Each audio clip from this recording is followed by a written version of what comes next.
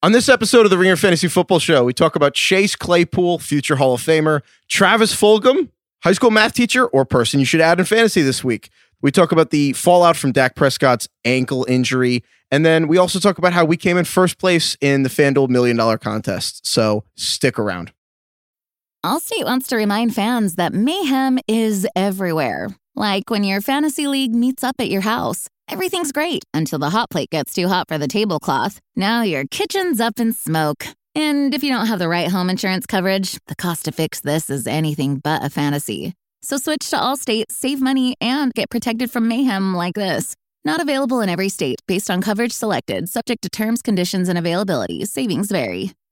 This episode is brought to you by Hyundai. Think about all the stuff you can do now on Sundays after the Super Bowl's over. Adventurous activities. You need a Hyundai to get you there. The all-new Hyundai 2024 Santa Fe is equipped for any adventure with features like available H-Track, all-wheel drive. You can take on the dirt trails and kick up some mud. Or available dual wireless charging pads so no one gets stuck in the great outdoors. Learn more about the all-new Hyundai Santa Fe at HyundaiUSA.com.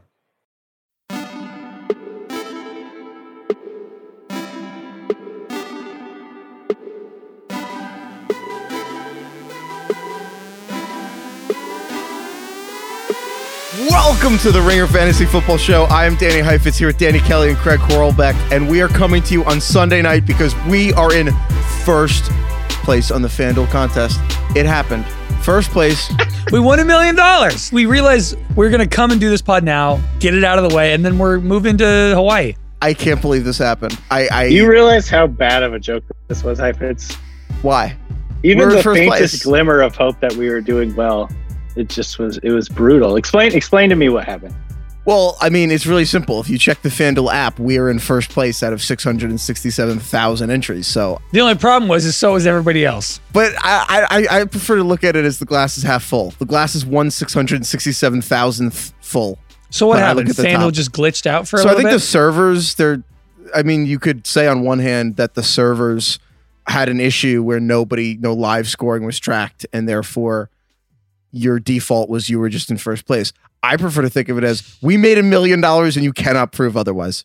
We are first. We won.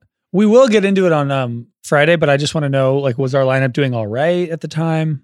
Well, I forgot to swap out the Patriots defense, even though they didn't play this week. So probably not. But you can't prove that we didn't win, and I will be treating the rest of this podcast like we have $1 million income. Do you think they take out the tax first, or do we have to do that our own? Do we have to do I have to do that on my taxes for this year? I feel like you have to you have to do that yourself. I have to do that myself. Okay. I'll start.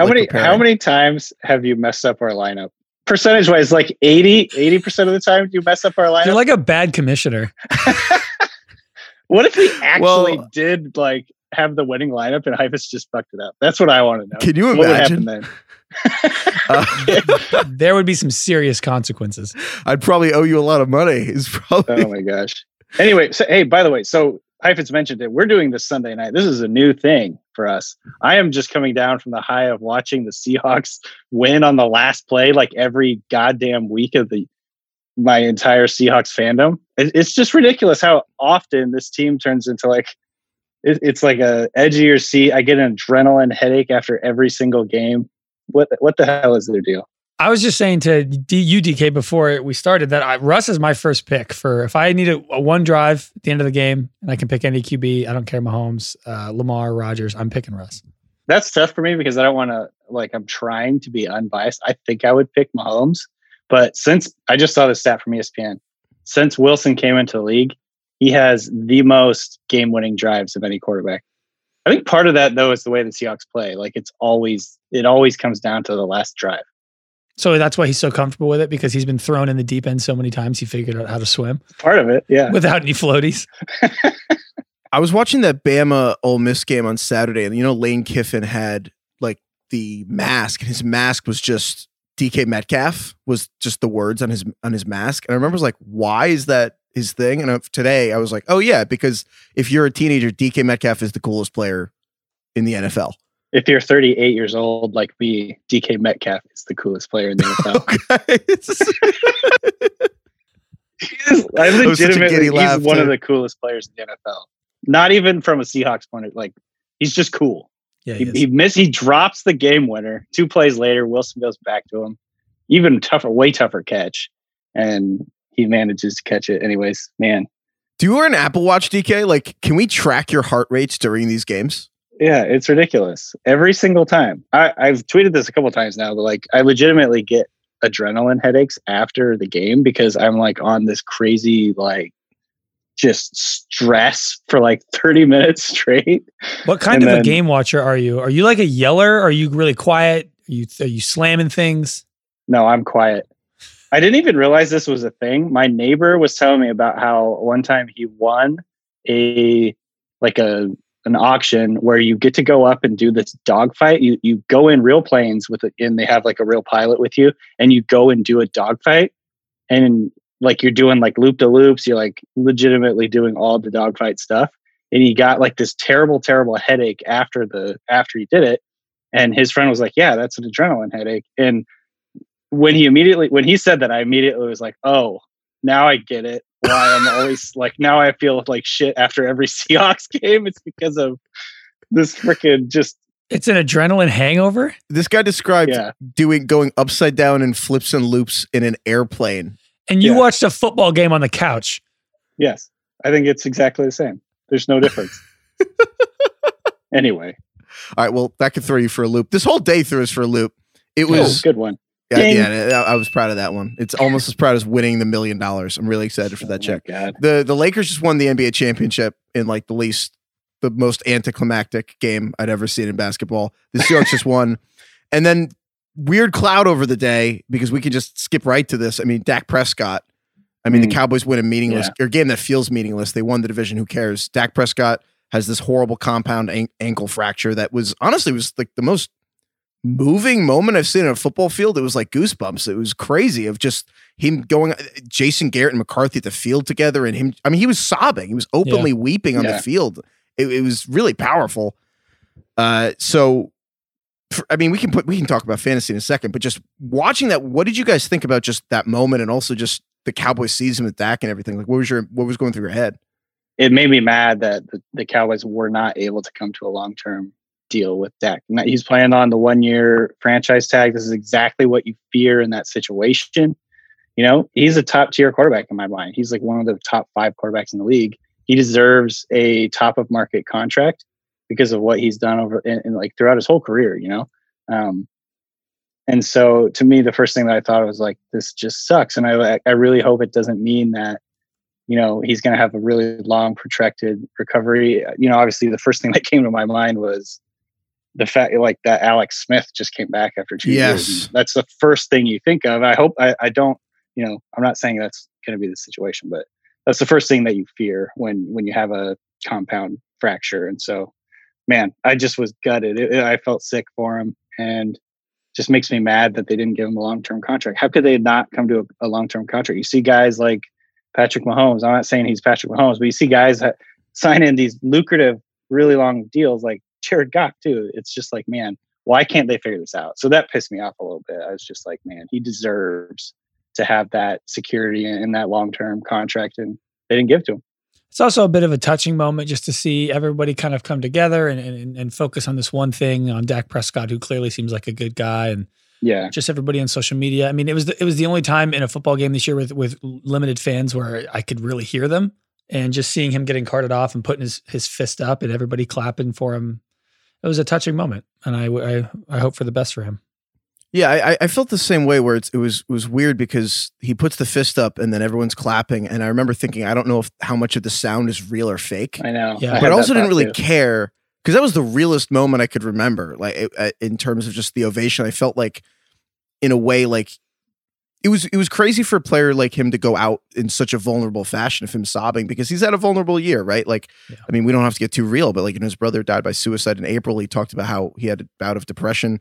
Skip Bayless made fun of him for that. And then to me, it seemed like a real actual moment where people rallied around him. Like, no, that's leadership. Like he's being emotionally vulnerable as the face of the most valuable sports franchise in the world. Like Dak gained a lot of credibility in his teammates' eyes, but really just in sports in general. And I thought it was really awesome that the man cares. And I think that he just a really respected guy. So it sucked. Like that really sucked. But the crazy thing about football is like the show goes on, and it's always weird when there's a big moment like that, and then the players don't really know how to get back into the first couple plays after a big injury like that are always so weird because you have to shut off so much of your brain to play sports at that level and not think about the injuries, and there's like a grace period where everyone has to get back into that, and I mean we do too. It's kind of weird, right? Yeah. But on that note, Andy Dalton takes over for the Cowboys, and I mean, he goes, 9 completions, 11 on 11 attempts for 111 yards or something. And it's weird to talk about fantasy, but what do you like? Obviously, the Cowboys offense has been top 3, top 5 for fantasy for this season. Let's just start with Dalton. Would you guys want to pick up? Obviously, Dak's out for the season. Would you guys want to pick up Dalton, and would you play him in like a 10 or 12 team league? Let's say you have Dak. I think how we got to look at this is if you go through the teams, like you almost play the name game with him, like if you just grab Joe Burrow, would you rather have Joe Burrow or Andy Dalton, DK? Burrow. Even though Burrow had a dud of a game, I think I'd still rather have Burrow. I think the reason Dalton is interesting though, at least from like, say, maybe you just stash him if you do have quarterback issue, if you're not really loving what your quarterback situation is, the support system around him is good. Like in terms of at least the receivers, obviously he has 3 good receivers. But I do worry like the offensive line has not been really good. They've got a lot of injuries on the offensive line, and that's really, hurt them. I don't know if Dalton can do what Dak was doing in that, with that disadvantage. So that was kind of always an issue that hurt Dalton when he was with the Bengals. Like when he was a really good fantasy quarterback, Dalton, he had a great offensive line. So that's the one thing that would worry me. I don't think I'd be too excited about adding Dalton, but it could be worse because they're going to be passing a lot. There's still going to be a bad defense that's playing from behind a lot, and they have really good receivers. So those 2 things to me make him interesting. DK, I'm curious.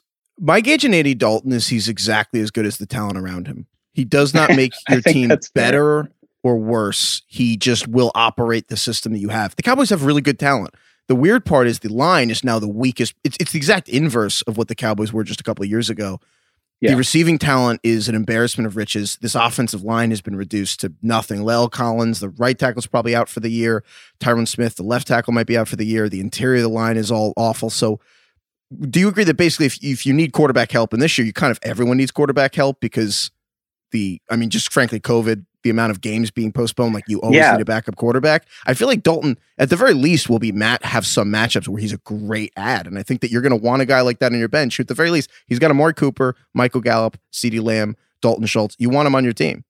I think that's a very interesting point that you just made about the COVID situation. It's like, man, in a week like this, you got one game canceled kind of late with the Patriots and Broncos, and then you have another game that's set for Tuesday that we don't actually know if it's going to happen. It seems like it's going to happen. It seems, I'll be kind and say unlikely. Right. So I think, it's one of those things you have to think about. In a normal year, I probably wouldn't be like, go pick up Andy Dalton. But in this kind of year, it does help to have, that like more depth at every position, even quarterback. So, I think that's a very good point. And that's kind of like a bigger, picture thing that we were going to talk about too, is that, man, this schedule is just kind of crazy right now with all the things that are happening. It's nuts. I had some really rough lineups. It's like a guy juggling 8 balls at once, but they're still all in the air right now. It's still somehow going. I played someone this week. It's a 2 quarterback league. Someone had to play Brett Ripien because there was no other option. Like he just didn't have another. It broke too late in the game, and the people who are going to win fantasy this year are the managers who just like keep up with it. Like you just have to check every day, have a ton of forethought, add people just in case somebody doesn't play. So, look, we're immersed in this. We do this all the time. But in your guys' personal leagues, have you guys noticed that I think some people are slowly just kind of being like, you know what, like it's cool, football is here, but also the season's bizarre, and people are kind of treating this almost like there was so much talk about like asterisk in like, oh, is this NBA season an asterisk? Are people kind of treating your fantasy leagues like it's an asterisk season because it's just so messed up? Like there's Tuesday night football now, and people, it just is that because that's happening in a lot of leagues I'm with my friends. People are definitely disappointed in my like big league, but so there's been this new discussion that I'd love to bring up to you guys. If the season ends in a week or 2, they just cancel the whole season. It's just too crazy. What happens to all the money that everybody put in? What do you do? I hope that everyone had a plan for that. Maybe we make this the Wednesday show because there's so many possibilities of what to do. And we had a massive argument over group text about what could possibly be done with everyone's cash.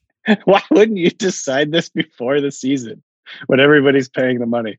So I will say we've had that same discussion in my home league, and I'm the commissioner of this league, and I said, if the league gets canceled or if the season gets canceled, which it's not going to get canceled. I mean, the NFL is going to ram this thing home for as long as they can.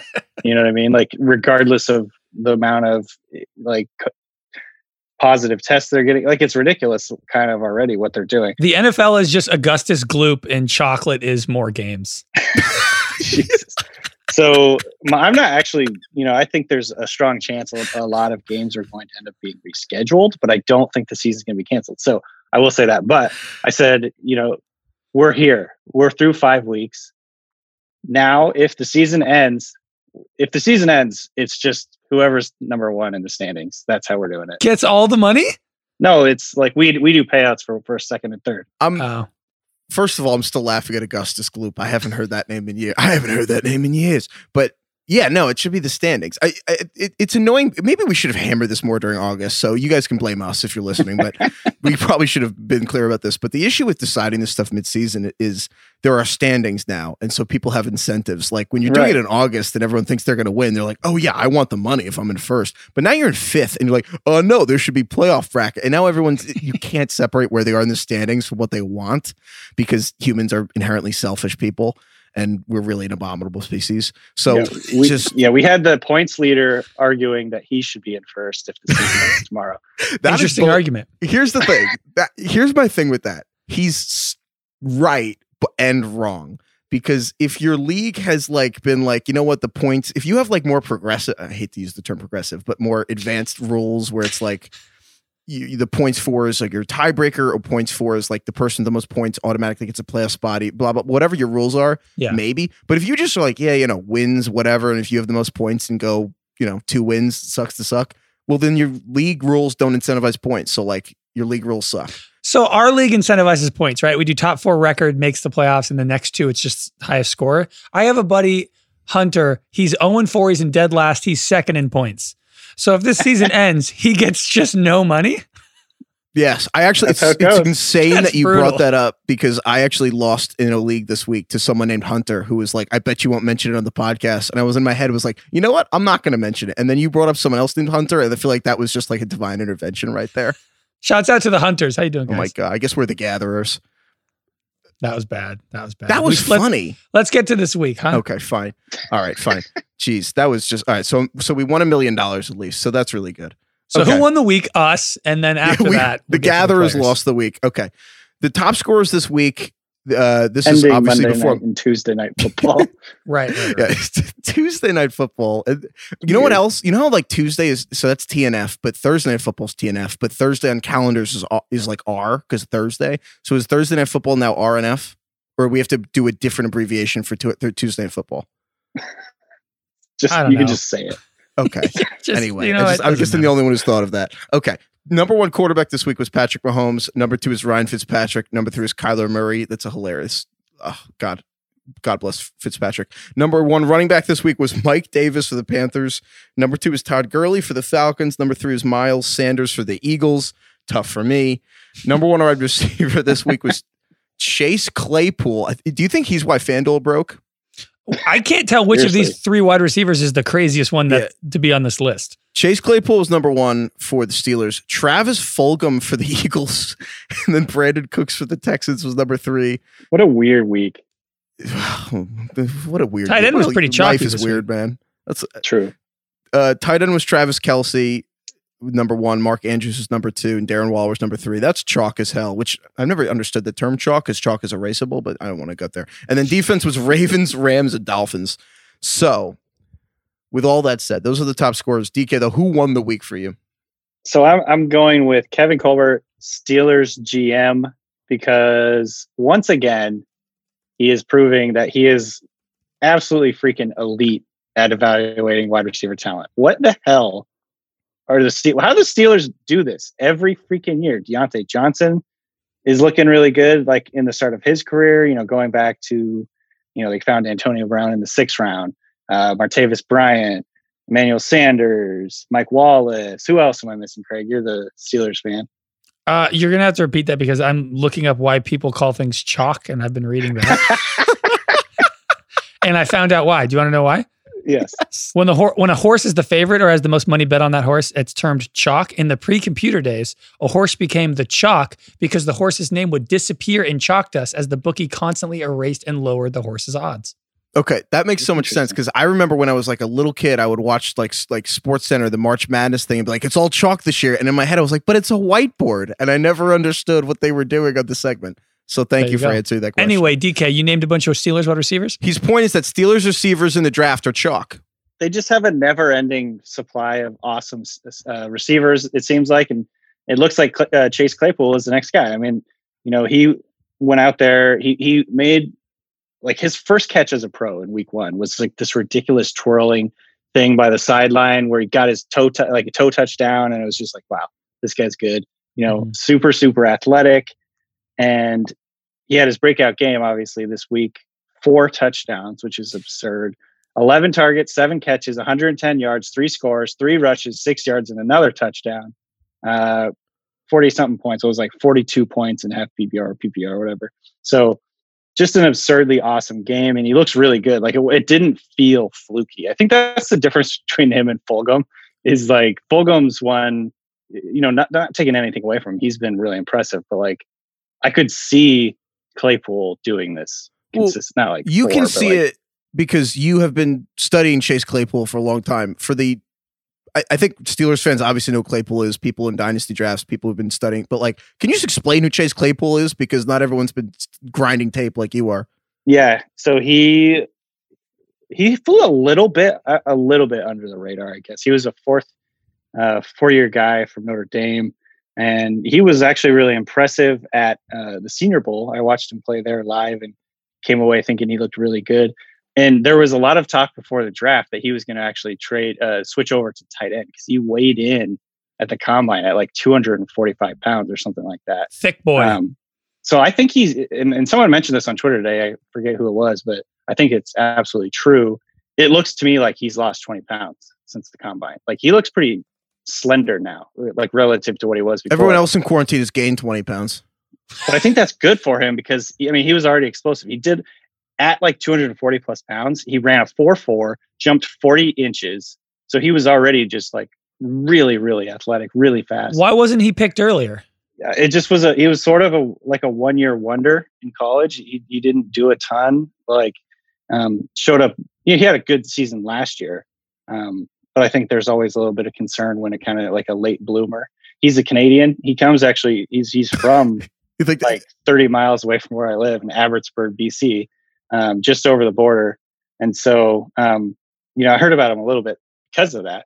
This guy averaged 45 points a game in basketball in high school.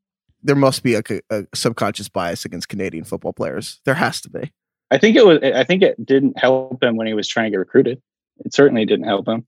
So jumping to now, I have a serious question here about the 4 touchdowns. I have no idea what to make of this because on one hand, I have a nitpick with all 4 about whether this is repeatable. And on the other hand, I understand that I sound very stupid to say 4 touchdowns is, it's like, what is, as Craig pointed out at some point, like you're punishing him for being good. But I'm saying, is this repeatable? Because one of the touchdowns was an end around that was just the Eagles were caught asleep. The other was just a great play call where it was like the Steelers were in quads in formation and they had a numbers advantage. And I'm not going to say anyone could have done that, but I think any of the 4 receivers, if they got the ball, could have scored. And one of them was a blown coverage. Like, yeah, he put the Eagles linebacker like on skates, but the Eagles have, if not the worst linebacking core in football, one of the 4 worst. So at some point it's a pattern and I understand that. But like, if you're going to pick up Chase Claypool, are you actually going to like put him in your lineup? Honestly, I think you have to. I mean, it all depends if Deontay Johnson is hurt, you do. If you look at the snaps this week, Juju, James Washington, and Chase Claypool all played within 4 snaps, and Washington didn't do anything, and Juju didn't really either. I mean, I feel like it's now becoming like the Cowboys, where you don't know which one's going to go off today, except for the Cowboys, it's literally always CeeDee Lamb. But I think the Steelers are kind of in that realm now where it used to be this kind of larger gap of separation between Juju and Deontay and then Chase and maybe James Washington. I kind of think that's out the window now. I don't think it's a fluke. I'll put it that way. I do think you're going to probably have some variance with this guy because right now he's the receiver 3. Like, I guess if you count Juju and Deontay ahead of him, doesn't sound like Deontay had like a back injury of some sort. He just got hit in the back. It sounds like after the game they said he wasn't going to be serious, but we'll have to see about that. But so for now, I guess he's that's sort the of third injury of Deontay 3. Johnson's season. Yeah, he gets banged up a lot. I mean, he's a thin guy. Yeah. So I would lean towards him potentially like really building on this breakout. You're not going to expect him to do this every week, clearly, but I think the talent showed, the speed, the body control, and like that play against the linebacker, I think is really indicative of what they can do with him to get him schemed up into mismatches. I mean, he like freaking toasted that guy in the middle of the field. And all those things I think are parts of their offense that they can recreate. That stack thing, he's a big guy, he's physical. Yeah. And I think that's a big part too, is he's their only receiver who's really giant. And Heifetz, you talked about all of his touchdowns, but I mean, some of his non-touchdown plays were more impressive than the ones he caught in the end zone. That's where I think that's a really good point. If you watch the whole game, I completely agree. The touchdowns were not as impressive as the other ones. I think that you're dead right on that. And I wrote this before this week. Like I wrote about the rookie receivers so far this year. I wrote like Claypool is good for one at like amazing play a game. And turns out if he gets more snaps, he's good for more than that. Evan Silva compared him to Vincent Jackson. Said he was like a spitting image of Vincent Jackson. That is a really intriguing comp, and I like that a lot. He had some good years in San Diego. Jackson's the He had some classic awesome 4 years. touchdown. What are you talking about? Yeah, but if it's a Jackson, it's like big Deshaun Jackson, where it's just like the 40-point weeks and then 0 and then 0 and then 30 and then I think 0 if the Steelers drafted Chase Claypool and they said you get a guarantee he's Vincent Jackson, or you take the risk, I think they'd just take it. Yeah, of course. All right, I'm talking about. I can't believe you're looking at that like a negative. But anyway, okay, that's your winner of the week. All right, so Kevin Colbert, not Chase Claypool. Fine. Well, both of them, but yeah. Yeah, okay. Craig, who won the week for you? It's anyone who plays against the Jaguars, and in this case, it's the Texans. I didn't want to just give it to the Texans because I was like, they play the Jaguars. And looking back, the Jaguars have given up 30 points to every team they've played this year, and they haven't played like the most amazing teams. But this was a great bounce back Bill O'Brien game for the Texans. They obviously got their first win. Deshaun had the highest scoring game of the year for him. Brandon Cooks had the highest scoring game of the year for him. David Johnson had the most rushing yards of the year. Will Fuller, third straight game with a touchdown, and the Texans scored the most points they've scored this year. So all in all, I just think it's a great step forward for the Texans. I think, Brandon Cooks is like one of those guys that's just going to give people a heart attack all year, but I don't know what you do. You got to add him back. You got to put him on your roster. And they play the Titans, they play the Packers, the Jags again, and then the Browns in the next 4 weeks. I think the Texans are back, at least from a fantasy standpoint. There's a wild irony that Bill O'Brien traded for Brandon Cooks, and then the second Bill O'Brien's fired, Brandon Cooks looks the best he's looked in like 2 or 3 years. I thought that was pretty incredible. I also wrote down a stat I saw during the game, which is that, first of all, Houston got a first down on their first drive of the season, first time all year. Like, yikes. Craig, you were joking. How Bill O'Brien's putting so much effort into scripting his plays and then can't adjust. But even his scripted plays were awful. The Texans had I think it was like a 46-yard pass to Cooks to start off this game. Yeah. And that was the first time they moved the chains. I couldn't believe that. I thought that was absolutely stunning. So higher on the Texans the rest of the season, or just against the Jaguars play everybody? Rest of the season. I think this is good for everybody. This is just a vote of confidence for the entire team. Okay. Mazel tov. My winner for this week is all the backups. Because you mentioned Chase Claypool, DK. The other person that we had to mention, Travis Fulgham, who we all 100% knew who he was 2 weeks ago, right? Everyone knew Travis Fulgham. Oh, Fulgy? Yeah. Fulgy? Yeah. I knew who he was. I'm not going to try and brag about it too much. I had him on a couple of dynasty leagues last year, and I'm kind of bummed I dropped him. Wait, are you absurdly good at guessing people? What is Travis Fulgham's height and weight? You're really good at this. 6'2", 215. Looking it up now, 6'2", 216. Oh my God. How do you do that? That counts because no one guesses like weird numbers outside of 5 and 10 anyway. That's wild. DK, where do you go to school, DK's nuts DK? at that. I looked this up today. He went to Old Dominion. Oh, Old Dominion. Yeah. But the height weight thing, you're crazy good at that. Okay, anyway, the point DK, is what's my height and weight? Go. I don't care. I'll let the whole world know. 6'2", 172. You're low on the weight. I'm 6'2". 182. Yeah, I'm 6'2", 183. I made you a little bit skinnier. I get it. Well, he put on weight in quarantine, so you're fine. Yeah. I was off by 10 pounds. It's not too bad. I'm trying to get to 190, so we'll see how bulk season goes this winter. Yeah, it's a winter bulk season this year. Okay. Anyway, the point is you're taking away credit from Travis Fulgham here. The point is that I think we're giving enough to Travis. He had 10 catches for 152 yards and a touchdown. And I had to point out that the Eagles' second rounder, who they took over DK Metcalf going into this game, JJ Arcega-Whiteside, had 10 catches for 169 yards. So basically 17 more yards than Fulgham had in this game. That was Arcega-Whiteside's career entering tonight.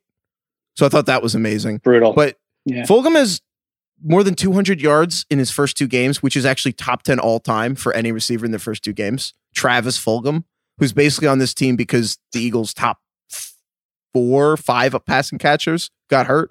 Thought that was amazing. Mike Davis for the Panthers. So that's one backup. The other one's Mike Davis for Carolina. Basically, since you added him to your team, when waivers happened, Christian McCaffrey got hurt, Mike Davis comes to the lineup. Third running back in fantasy football. Number 3. It's like Kamara, Aaron Jones, Mike Davis, since you added him. I can't believe it. He's the number 1 running back this week. I think Mike Davis is on pace for like 145 targets. He's had 9 catches again. Shout out to Tate Frazier, who this week said that Christian McCaffrey was like the Kemba Walker of the Panthers. And watching Mike Davis play in Christian McCaffrey's absence has made me feel that is very apt. And the other backup I wanted to shout out is freaking J.R. Smith, who won an NBA title, was not part of the Lakers, gets added to the bubble, does not play in the finals, and then is the first one to touch the trophy and is chugging champagne and like on Instagram Live and like, we did it. And it's like he didn't even play. And he's just, I wish I could, like, wow. Yeah, he's the guy like who did the group project in high school who didn't show up to any of the meetings, but he still got an A. And he's like, yeah. So yeah, I think the backups won the week. All right, let's get into Ringer Burn Book and like waiver wire and how to actually prioritize waiver ads this week. But first, we've got to tell you about our new favorite bet concept this season. We have been loving same game parlays on FanDuel Sportsbook. It is extremely fun because again, parlays, same game, unbelievable. They're really simple. All you have to do is you combine multiple bets from one game into a single parlay. And so the payouts are even bigger when you win. And what's really cool is that FanDuel will refund the first same game parlay you lose on any NFL game each week up to $10, which means you can bet a different parlay risk-free every NFL week all season long. That is insane. So Monday Night Football, not the one that got canceled, the one that's still being played. Chargers Saints. If you like Herbert rushing yards, Herbert passing yards, whatever you want to do over, you can do all that kind of stuff. You can parlay all those different things, put it in the same one. So if you have a specific game script you like, I mean, DK, how do you think the game's going to go with Chargers or Saints? Like, because you can parlay different parts of it. I think it's going to be the Justin Herbert show. The Justin Herbert show. All right, so maybe you take the over on Herbie touchdowns, Herbie yards, and maybe Chargers points. The over on how many photos they show of him when he was a kid and what Drew Brees was doing. Yes. When Justin Herbert was 5 years old when Drew Brees entered the NFL. Actually, it was not even 5. It was not even Cleveland, it was like 3. Anyway, the point is that you can, whatever your parlays you want to do, you can just make them all same game and you can go ahead and bet them. And with your first NFL same game parlay of the week, you'll get $10 back if you don't win. There is one catch, which is that FanDuel is the only sportsbook app that has these same game parlays. And if you don't already have a FanDuel account, just use the promo code RINGERFANTASY when you sign up so they know that we sent you. Again, that is FanDuel Sportsbook promo code RINGERFANTASy. Must be 21 plus and present in New Jersey, Pennsylvania, Illinois, West Virginia, Indiana, Colorado, or Iowa. The refund is issued as a non-withdrawable site credit that expires in 7 days. The max refund is $10. Terms apply. Gambling problem? Call 1-800-GAMBLER. Or in West Virginia, visit www.1800gambler.net. Or in Indiana, call 1-800-9-WITH-IT. Or in Colorado, call 1-800-522-4700. Or in Iowa, call 1-800-BETS-OFF. All right, let's get to the Ringer Burn Book. It's Mean Girls time. We are the Plastics, or the Gatherers, whatever you want to call it. So far, people we've burned. Adam Gase, which we've all burned Adam Gase. This is the Adam Gase Burn Book in a way. It's a no-brainer. Craig burned Daniel Jones. I burned Jack Doyle. Craig has also burned AJ Green. DK hasn't burned anyone. Wow. Well, DK's too nice. DK's too kind. You're like the Lindsay Lohan. Like you don't really. You're like a good person, and we're kind of corrupting you. I'm gonna do it. I'm just waiting for the right the right time to burn someone completely. So was Lindsay Lohan. Okay. Craig, who are you burning this week? I have to do it. I have to burn Scotty Miller. This is like a one for me. I feel exactly the same. You co-sign on this? Yeah.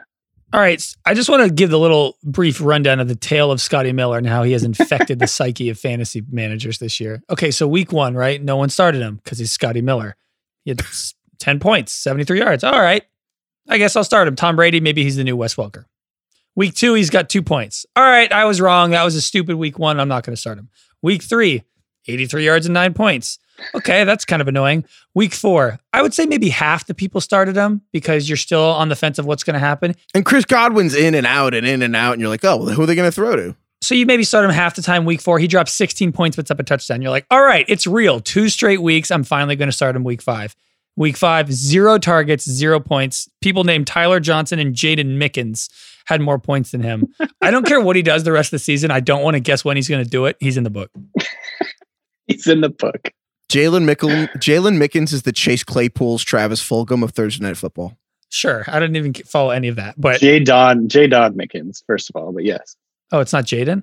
Well, I'm not 100% sure how it's pronounced, but he said Jalen. Oh, okay, well, that's wrong. We know that. There's a D there. That's incorrect. But yeah, I'm disappointed that neither of you. It's week 5 for Christ's sake. No one's in the burn book for you guys after this week. No one burned you. You know who was going to be there for me? It was going to be Michael Gallup. Michael Gallup was once again having a terrible game with Dak, and I'm like, I don't want to start him anymore. And then he had a couple great garbage time catches. Well, he didn't. He won the game for them. True. Okay, I shouldn't say garbage time, but it was plays that they wouldn't have called if it was a normal game script, and it's like Gallup only scores when they're desperate. Michael Gallup this season has been a much better real life football player than fantasy, because if you're watching the Cowboys play, I mean, he almost won the Rams game for them in week 1 with the OPI that was called. If not, it's like Michael Gallup won the freaking game for them. This week he had 2 huge catches back to back, kind of like amazing. The light DK Metcalf, in that they kept going to him on that final drive and it kept working. When Romo said on the broadcast, he was like, all they have Michael Gallup do is just run go routes. He just runs deep every single time. Yeah, he's the ISO X on the outside. Yeah. Yeah. If I have to burn something, I'm trying to think who I have to burn if you're going to make me burn I feel someone. like, how come I don't get credit for Adam Gase? I've been like the hardest on Gase, I feel like. Well, I feel like I've been hardest on Adam Gase. But yeah, sure. I mean, sure. If you want to like have your name on Gase, that's fine. But I feel like we're all there. Yeah, but that's like dunking on the 6-foot rim. At some certain point, it's like, okay, like, we need to make a different shot here.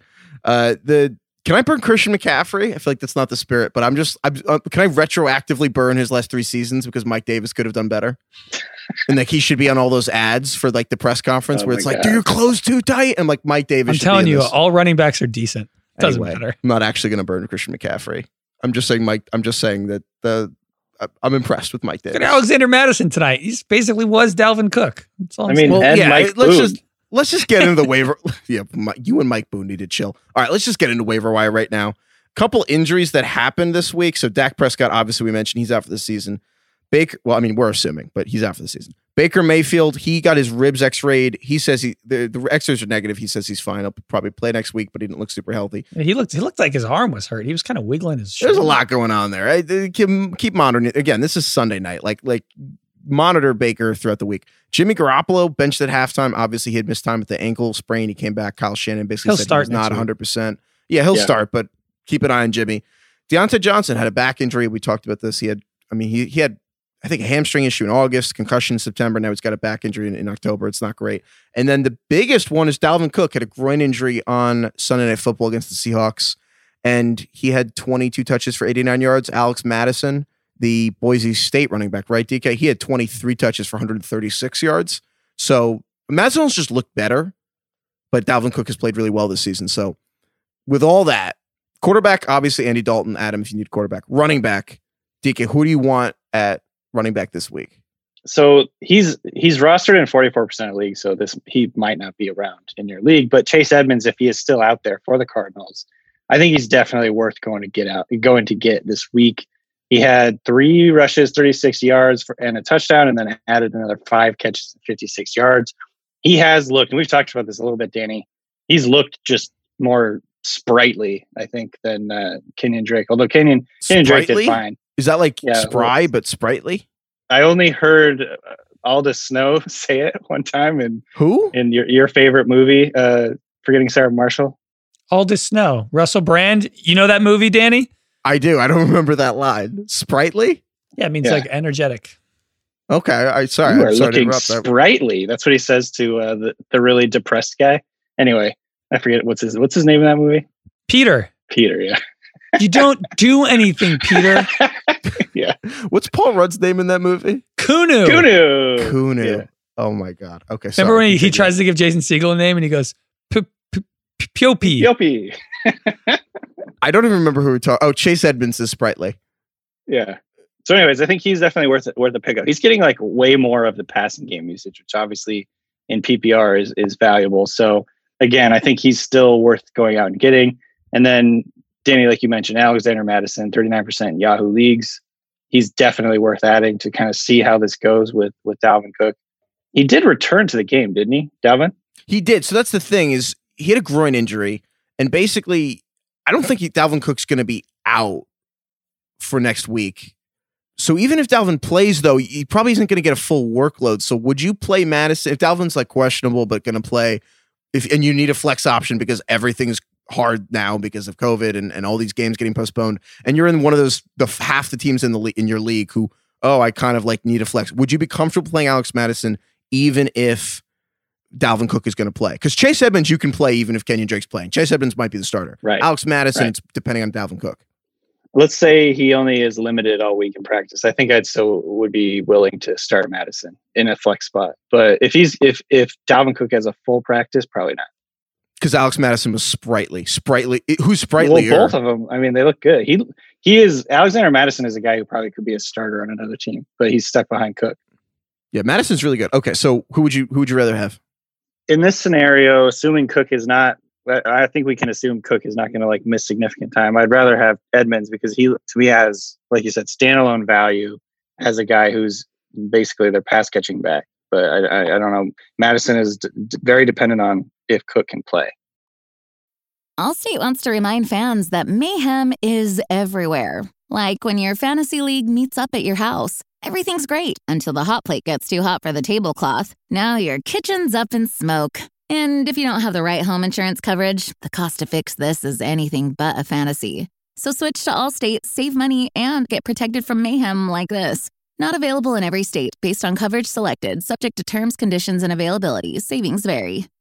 This episode is brought to you by Hyundai. Think about all the stuff you can do now on Sundays after the Super Bowl's over. Adventurous activities. You need a Hyundai to get you there. The all-new Hyundai 2024 Santa Fe is equipped for any adventure with features like available H-Track, all-wheel drive. You can take on the dirt trails and kick up some mud. Or available dual wireless charging pads so no one gets stuck in the great outdoors. Learn more about the all-new Hyundai Santa Fe at HyundaiUSA.com. This episode is brought to you by Anytime Fitness. We're not all professional athletes, but we all have health goals. That's why Anytime Fitness gives you access to personalized plans and support from a coach. Plus, you can track your training, nutrition, and recovery progress with the Anytime Fitness app, just like the pros. With 24/7 access to more than 5,000 gyms worldwide, get more from your gym membership. Visit anytimefitness.com to try it for free today. Terms, conditions, restrictions all apply. See website for details. Let's get to receivers for a second. We mentioned Chase Claypool for Pittsburgh. We mentioned Philadelphia's Travis Fulgham, who just unbelievable. I mean, this guy was waived twice in August and now is putting up 200 yards in 2 games. Which of those receivers do you like more, and there are there other receivers you would add this week? So Craig and I talked about this a little bit. We got like a rank here. The number one receiver ad is obviously Chase Claypool. 4 touchdowns will do it. I would say my second biggest ad this week is Preston Williams from Miami. This is a guy that we were pretty high on before the season, and he had a slow start really to the season. It was, he's still working back from this ACL tear. He tore his ACL, I think, on November 5th of last year. So he's still under a year removed from this ACL tear. And so he's still working back from it to get to full health, get to full speed, get to the explosiveness that he used to have. So I think he's inching closer to what we saw early on in last season. And we saw that today. 4 catches, 106 yards, and a touchdown against the Niners.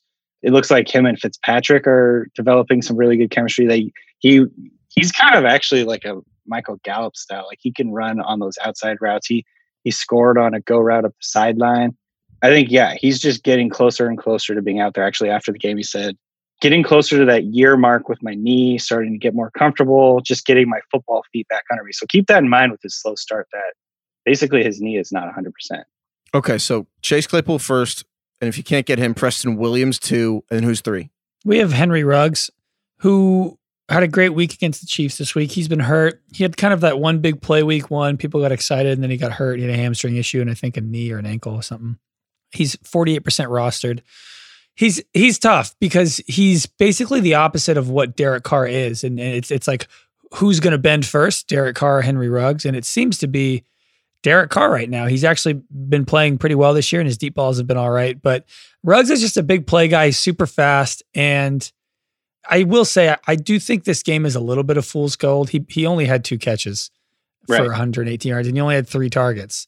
And I think that's what he's going to be for the rest of the season. I think things will tick up a little bit, but that's why I think DK and I have him below Claypool and Preston, even though he had the most yards or whatever, and he's like the most touted player.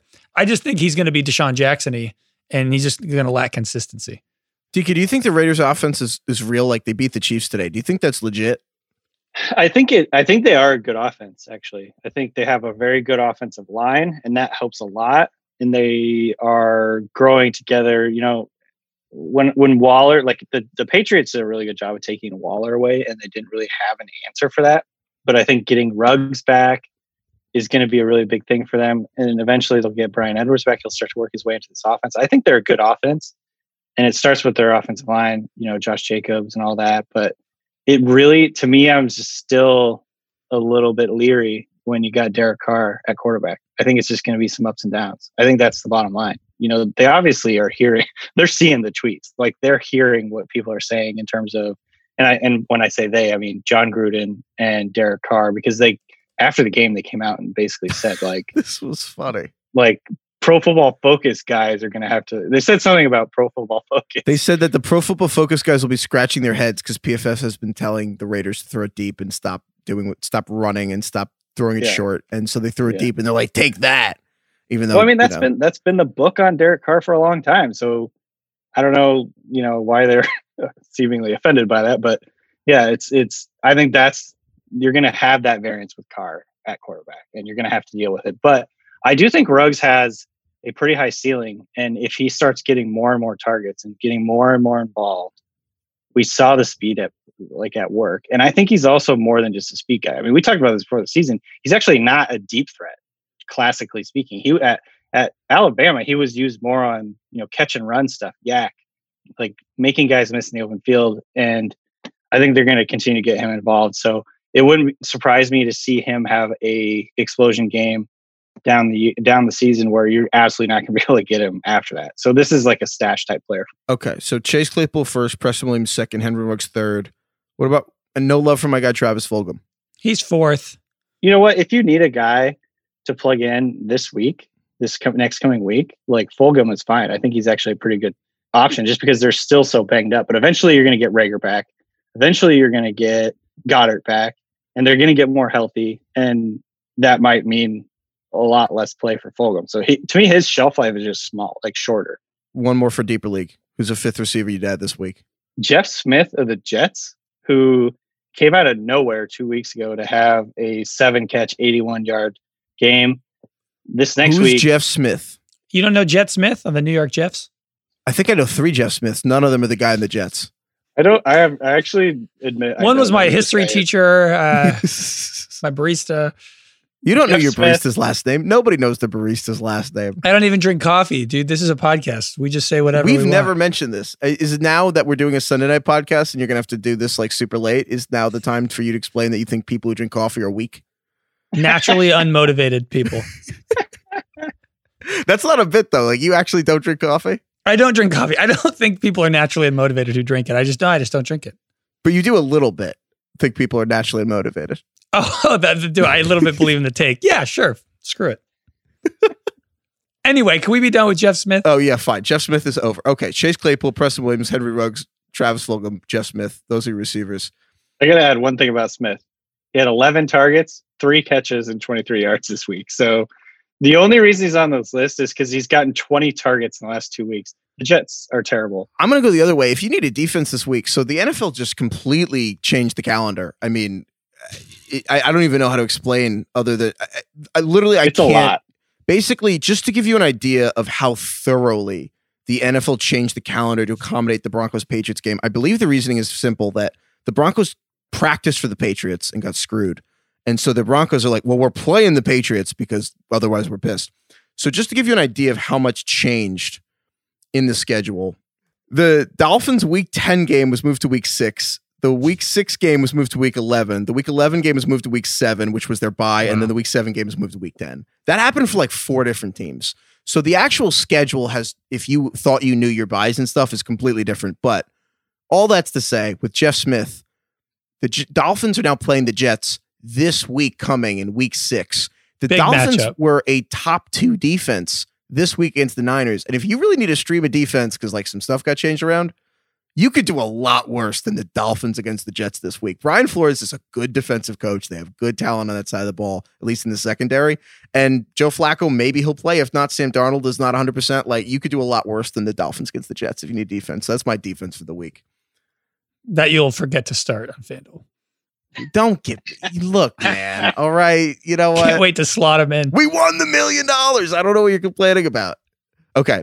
Any other ads? Tight ends, DK? Any tight ends you'd add? Not really. I think one guy to have kind of on your radar is Trey Burton from the Colts. Craig. I almost put Mo Alley Cox on the burn book. I'm not quite ready to get rid of him, but yeah. I believe he had no catches today. So devastating. That was super frustrating. Yeah, everyone's take on like what Colts tight end is going to be the guy is just slowly moving down the list. It was Doyle, that didn't happen. It was Mo Cox, that didn't happen. Now I guess Trey Burton's the guy. He had 5 catches this week. I think he led tight ends in catches in yards last week. I'm just Homer Simpson sliding into the bush in that meme. Mo Cox and Doyle this week had collectively 3 targets and 0 catches. God damn it. So the one thing I will say about Trey Burton is he got a ton of hype in training camp. I know training camp was really bizarre and short and weird this year, but there was whispers coming out of Colts camp that he was like the star of training camp. So that's one thing I will say. I'm not necessarily going to go out and run out and get him and stick him into my lineup, but he is someone to keep in mind. All right. Burton buzz. And then since we just went through the waivers, it's time to talk about people you can drop because it's just time. It's just there. DK, there are guys that jump out as used dudes you can cut. I didn't make this list, Danny, you did, but since I made this list, but it's all right. Craig made this list. Since I was the one who brought up and I mispronounced his name last time and we had someone tell us how to do it. I'm trying to remember what he said, but I think it was Olamide Zacchaeus or Zacchaeus. I think it was Zacchaeus.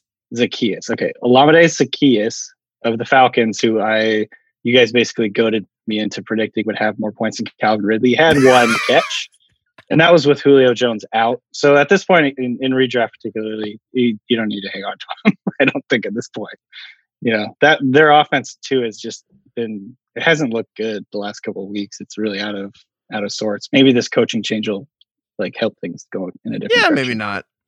But more interesting person I wanted to hit, Curtis Samuel, someone that we thought could have some upside in the Panthers offense. Turns out Robbie Anderson is the guy with the upside. Can you just cut Curtis Samuel? I think he's sitting there wasting a spot on your bench, probably. Jerick McKinnon, cut bait. Raheem Mostert's back. Yeah, McKinnon had like 1 touch today. I think it's close. If you're excited about a guy to add in waivers, I think it's fine to cut McKinnon. The second Tevin Coleman gets back, it's going to get even murkier. It's crazy how much better Mostert looks than all the other running backs on that roster. It's really true. Mostert looks impressive. He looks really good. He came out and this was, he practiced limited all week. Like he wasn't necessarily full go all week. He came out and he just looks like he shot out a cannon compared to these other guys. He's so fast. The last guy I wanted to recommend, or at least have a conversation about dropping, is J.K. Dobbins. I saw this crazy stat today. Mark Ingram's 11 carries today for the Ravens was the most by any Ravens running back this season. 11 carries. They split the ball up like crazy. Yeah. And this week it was Mark Ingram. Gus Edwards is officially a part of this trio. And then J.K. Dobbins played the least amount of snaps out of those three. He had one carry. One freaking carry. Ian Hartitz on Twitter said he's basically just Justice Hill from last year. So I know that because he's a rookie, we all kind of assume that he's got this tantalizing upside. But if you got, well, I hate rookies, but would you drop J.K. Dobbins for Chase Edmonds or Alexander Madison? I wouldn't, but I'm stubborn. That was the most honest thing I've ever heard in my life. He's one of those guys that so I was just so excited about before the year, and you're letting that bias absolutely dictate your decisions. So, but if you're transparency is the new objectivity. So there you go. The reason I'm hanging on to him, and this is, this doesn't necessarily mean anything because coaches you can't assume like logical coaching decisions, but every time he freaking touches the ball, he looks amazing. Like he has that one big play at least per game. I think his carry, or maybe it was one of his catches today, he broke like 3 tackles and tiptoed along the sideline and stayed up. It's like, I don't understand why they don't give him the ball more. I had somebody say this to me like a week or two back, and it kind of blew my mind and also made me really depressed. And he was like, the Ravens coaches, Harbaugh in particular, just have a weird thing with their running backs. Like, do you remember Buck Johnson? Yeah. And how much they'd use him and stuff. No, Buck Allen, right? Sorry, yeah, not Javorius Allen, wasn't that his name? Buck Allen, yeah. Right. And it's and that made me worried. I'm like, crap, like they're probably just gonna continue this all year. But I'm hanging on. I'm never gonna drop JK. Never. Well, JK, you should probably but maybe you Dobbins. Just kidding. Okay. I think that's all we got. I have one more question though. Because I'm trying to figure out what I'm going to do with my share of the $1 million that we won. Mm-hmm. And I'm wondering, do you guys actually know how to buy a Bugatti? Because it's harder than I thought. There's no dealerships. What? There's no Bugatti. I don't know dealership? how do you actually buy a Bugatti? I don't, because I'm trying to figure this out. It's harder than I thought. I'm going to Google the poorest thing. I'm going to Google how to buy a Bugatti. It's harder than I thought. Because I've just been Googling all this stuff of like, what am I going to do with my money? And I'm like, I just thought it'd be easy. What kind of dickheads are we? Googling how to launder money. It says the average Bugatti costs $1.7 to $3 million. So I'm sorry to tell you, I don't think you could buy a Bugatti. So I'm just getting like a Mercedes? You could lease one. I could lease a Bugatti. Oh my God. Have you guys seen DK? I don't know if you're a TikToker, but there's this guy. I know. DK is not a TikToker. Yes, I can answer that. There's this kid who goes around LA and he just stops people in like really nice cars and just says like, hey, what do you do for a living? Like while they're just like at a red light, he just goes, hey, what do you do for a living? And they're like, I'm in investment banking. Yeah. And I'd love for 10 years from now, Heifetz is in his Bugatti and some guy knocks on his window and he goes, hey, what do you do for a living? He goes, I play daily fantasy. Same game parlays on FanDuel, baby. You ever heard of Olamide Zacchaeus? Won me this car. It's Olamide. Olamide Zacchaeus? Considering Heifetz is thinking about buying a Bugatti right now, he's not going to have this money 10 years from now. That's true. Who knows where Heifetz is going to be 10 years from now? Hopefully watching movies. Yeah, I'll still not see Wedding Crashers. Okay. All right. I think that's all we got. I hope so. I imagine Craig cut that entire conversation, but if not, then I hope you enjoyed. Nope. Thank you, Craig. Thank you, DK. Thank you in advance to FanDuel for the $1 million. That was really kind. And you know what? Just congratulations to J.R. Smith because you're the man. Congrats, JR. You did it, bud. All right. Thank you. We'll see you guys on Wednesday.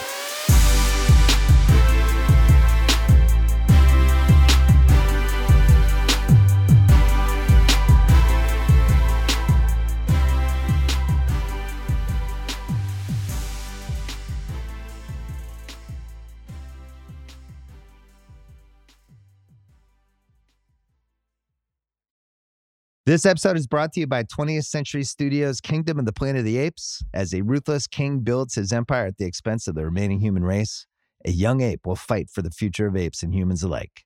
Kingdom of the Planet of the Apes. Enter the kingdom in IMAX on May 10th and in theaters everywhere. Get tickets now.